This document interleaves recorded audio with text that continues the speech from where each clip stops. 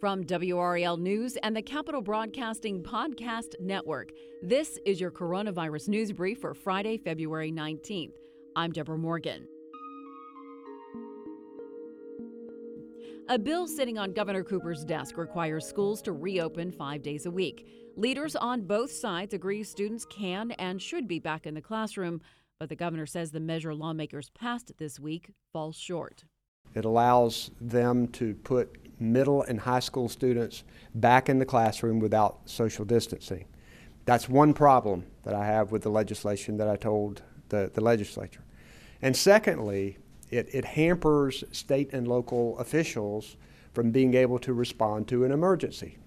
The governor says if a COVID variant gets worse in North Carolina, the legislation as written would still require students to be in school. He believes it ties the hands of state and local leaders to make real-time decisions. Supporters of the bill disagree. They point to the CDC data that indicates there's very little coronavirus spread among school children.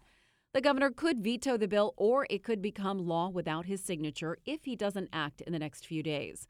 In the race to get more vaccines in arms in North Carolina, the situation is improving, yet we are still behind what other states have achieved. WRAL data journalist Ali Ingersoll looks into what states performing better than North Carolina did differently. The line wrapped through Wake County's PNC Arena as hundreds of hopeful North Carolinians waited to see if they'd get a spot to get their COVID-19 shot. The state has administered more than 1 million first doses thus far.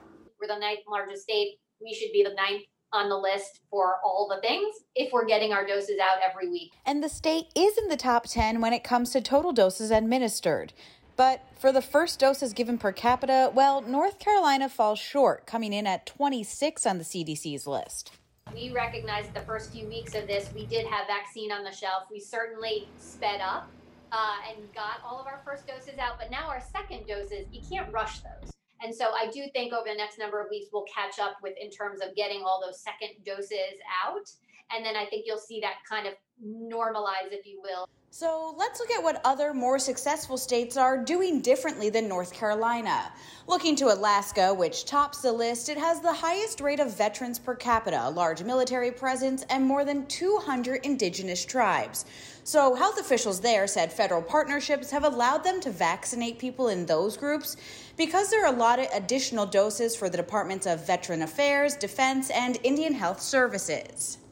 West Virginia is vaccinating between 15 to 20% more people per capita than North Carolina. Health officials in that state chose to forego partnering with Walgreens and CVS for any vaccine distribution, instead sending doses directly to smaller pharmacies, which are more prevalent in the largely rural state. From the very beginning, would you have done anything differently? The hard part about this is that you try to plan in advance, but we really didn't even know who this vaccine would be appropriate for. So we sort of had some planning, but the kind of depth of detail that we needed, we ultimately got in at the beginning of January. Do I wish we could have done that earlier? Yes, but I'm not really sure we could have. There's this trickle-down effect that even if you iron out some of the kinks here or there, or, then there's still a bottleneck somewhere else. More than 10% of the state's population has received at least one shot at this point.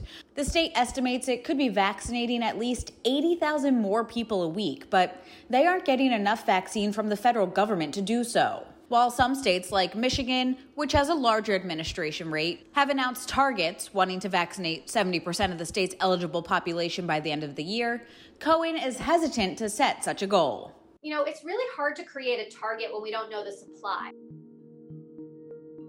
For the Coronavirus News Brief, I'm Deborah Morgan.